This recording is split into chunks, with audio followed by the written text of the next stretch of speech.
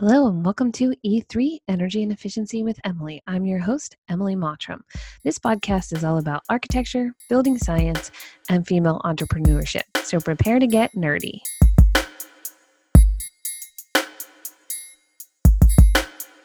Hey everyone, welcome back to the podcast in 2020. I am pretty excited about what we have going on this year.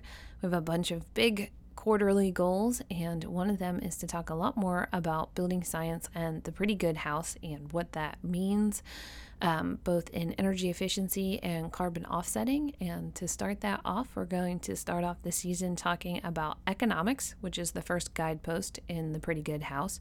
There will be a bunch of ways to stay involved with the Pretty Good House this year, both at theprettygoodhouse.org. We're going to do a webinar series throughout the course of the year to go over the 12 guideposts. We're really hoping to incorporate some live webinars with that to answer questions from homeowners, builders, and architects. There's probably also going to be some in-person events that'll happen over the course of the year, either at Performance Building Supply or at both of the building science discussion groups that happen in Maine, the BS and Beer in Liberty, and Performance Building Supplies building discussion group in Portland. So plenty of ways to stay involved in what's going on at the Pretty Good House and in the building community here in Maine.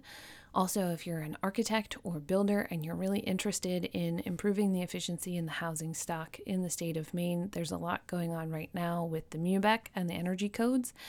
So if you're out and about on Thursday, January 16th, they're holding an event at the Department of Public Safety in Augusta to go over the residential energy, residential ventilation, and residential mechanical for the IECC. It is 9 a.m. to 11:30 a.m. that they're going over residential. Then there'll be commercial after that. So if you follow along to the podcast and you do more commercial work, there will be additional commercial on the IECC for Maine from 12:30 to 3 p.m. There are also a bunch of really wonderful organizations here in the state of Maine: Maine Indoor Air Quality, Maine Passive House, and a lot of events put on by Green and Healthy Homes. So stay tuned or join our mailing list. We send out a monthly email that talks about articles we've read, podcasts that we are really happy that we've listened to or recorded this year. And also we put out there whatever the upcoming events are in Greater New England, if I have them, but at least in Maine for what I know is going on. So stay tuned by joining our mailing list. Go over to www.mottram.arch.com and join the mailing list. The pop-up should come up as soon as you do that. And stay tuned on prettygoodhouse.org's website so that you can stay in tune with the guideposts and what we'll be discussing and covering here on the podcast. So jumping right in, if you're not familiar with Pretty Good House, maybe you haven't listened to all of our podcasts or heard what it is, but we use Pretty Good House as a guideline for designing and building a pretty damn good house. And that's what I want to talk about a little bit today. Actually, it came up in contract negotiations that I'm working with on a homeowner where I said, we're going to build an energy efficient house. And they said, that's a pretty vague term. What does that mean? Are there guidelines? And the short answer is yes, and the long answer is no. And Pretty Good House really follows the idea that you improve the efficiency of the structure until it's no longer economically viable. And since we're going to talk about economics, what does economically viable mean? And we actually had a whole discussion about it because we're going to do a webinar on Pretty Good House economics here in January. So stay tuned for that recording after we post that on prettygoodhouse.org. And you'll get to see some questions and answers that go with it. But the long and short of economics are payback and return on investment, first cost versus the lifetime cost of a product. So, metal roofing has a 50-year longevity, but it costs 3 times as much as asphalt shingles. So at what point do you spend more money because it's going to last longer, or do you opt for something that maybe has a shorter time frame? There's also investing in renovations. Is it worth it?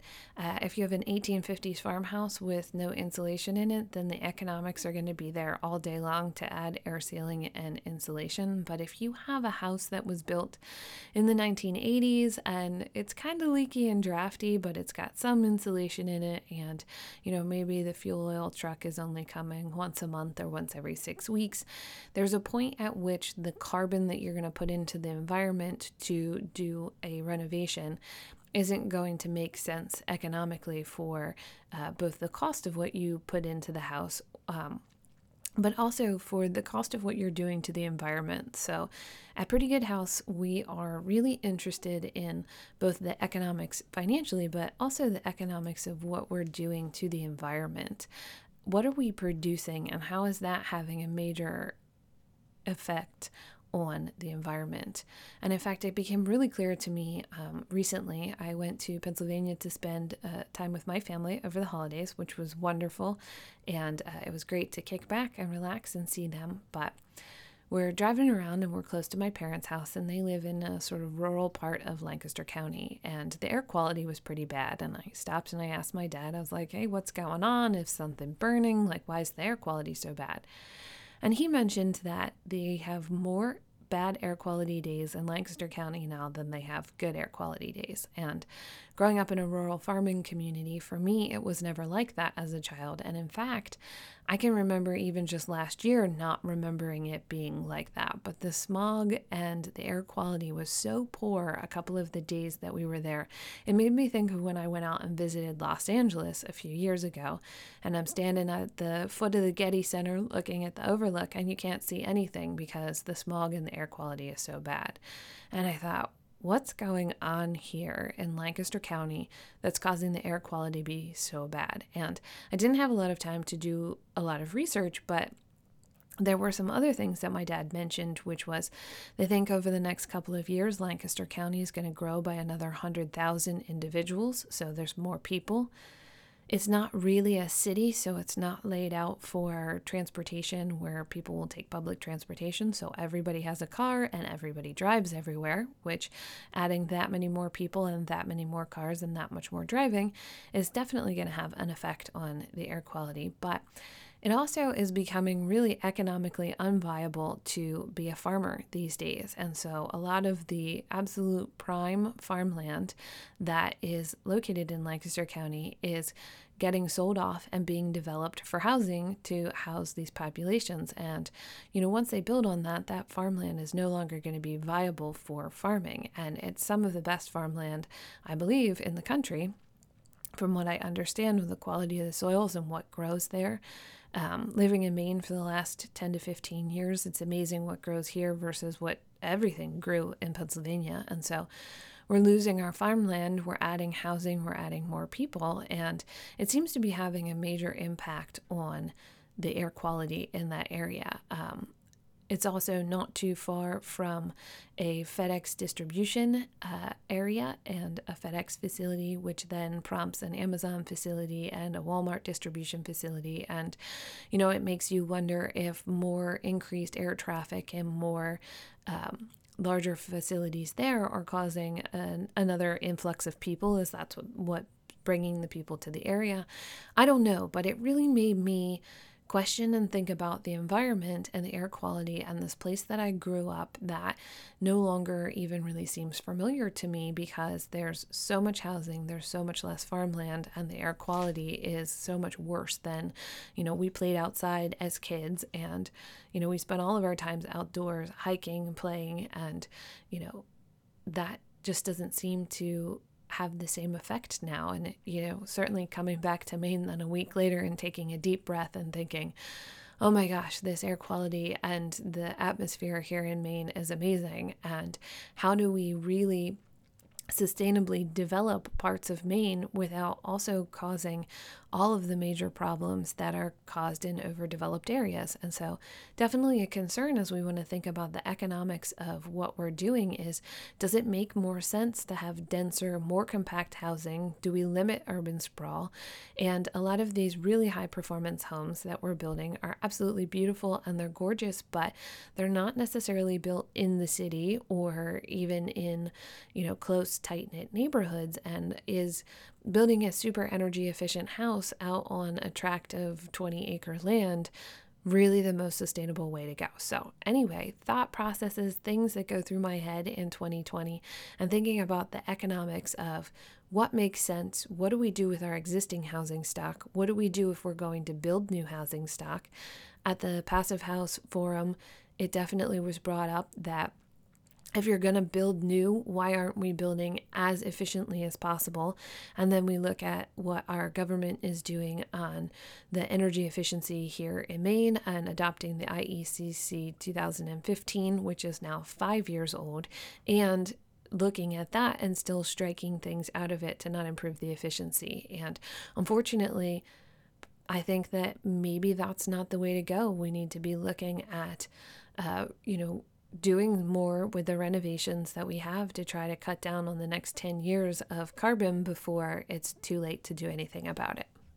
And since this week is going to be more of a high-level economics and things to think about on the podcast, and economics and pretty good house renovations, I don't want to delve too deep into it. We'll do a whole podcast on return on investment and some examples and some things that we can think about and do there. But just want to do some high-level thinking on, what does economics mean? And another thing that I talked to another client about was, does it make sense to wait to do something until you can afford to do all of it, or to try and piecemeal something? So if you have a piece of property and you need to do work there, do you put a shed on it? And then do you have to take the shed down because the shed never really met the needs of what you wanted to do there, but you needed to build a house. And so then you build a house on the site, but you couldn't afford to build the house plus the workshop that you really needed to be successful on that site. So you only built one part or the other. And in the long run, it economically takes you more money to do it than it would have potentially to just wait an extra year until you have the money to do it. At the same time, when you're talking about economics, every year, probably for the last 4 or 5 years, it feels like building products have gone up another 30% over the year before. And so sometimes waiting doesn't mean you'll have any extra money. And so maybe what is economics is not thinking about things in terms of square footage, but in talking to your design team and professionals and figuring out what you actually need for your program and how to get really efficient with that. You've heard me mention Corinne with Tiny Homes of Maine several times. We love her. We think she's fantastic. When you live in a tiny home, you have to decide what fits and what doesn't fit. Also, too, if you have TV and you watch anything or Netflix, Tiny Home Nation, it's always really fascinating how they've come up with interesting strategies to meet a couple's needs or an individual's needs, to create a space that has a crafting area and the table folds up into the ceiling, or to create a carport on the end of a tiny house because your business is actually fixing and repairing a vehicle and you need a covered area. So starting to think outside of the box and to getting away from the norms of square footage. We have to have 3 bedrooms, 2.5 baths, and 2,500 square footage because that's what the market is asking for. Except recently, and even so in the last week or more, I've had at least 4 people ask me for 1,000 square feet or less. They don't want a basement. They don't want all the extra square footage, and it just doesn't exist right now. It's baffling to me. It's the same if you move to Florida, you'd never expect to have a basement, but in Maine, there's some strange thing about I go into a house and if it doesn't have a basement, I can't live here. But what are we doing with our basements? In my experience, what people have done with their basements is kind of forget they're there or keep a lot of stuff in the basement that they don't actually need or want. And that adds to another economic challenge, which is if you have more square footage, do you acquire more things? And if you acquire more things, are you spending more money acquiring things that maybe you didn't want or don't actually solve a need? That's, again, one of those really high level thinking about how we perceive our space and how we perceive our stuff and what makes us feel better. And I've read a lot of really interesting things because I'm kind of interested in the whole minimalist movement, more of a cozy minimalist than an actual minimalist. I like having, comfortable seating and artwork on my walls, but maybe not so much the tchotchke and fill the space because it doesn't feel the way I thought it would, or because I went into Home Goods and there's all kinds of cool, cute things to decorate your house that you feel like you need to have. And Corinne with Tiny Homes mentioned, you go into those places or you go into Target and you walk past it and you have to say to yourself, do I have room to store this if it's a Christmas decoration after the fact? Or, do I have a space to place this and will it make the space better? And so when thinking in terms of economics, we actually have to think in terms of our mental health and what buying things makes us feel. Or, if you have a house and you have a 5-foot closet and that's all you have, then maybe you don't have room for this great piece of clothing that you saw while you were out shopping. And if you listened to the podcast at the end of last year or met me, talk to me about all kinds of things, I talk about fast fashion a lot and how our society is bent around fashionable things that we get rid of every year, and we're creating a climate of, clothing that gets thrown away and sent to other countries, and they're buried under mountains of clothing, and it's just not sustainably grown, and people aren't making living wages where they're growing the fabrics that we need to use, or the factories where they're produced, or they're using too much water to grow because they're growing things in areas where things weren't meant to grow.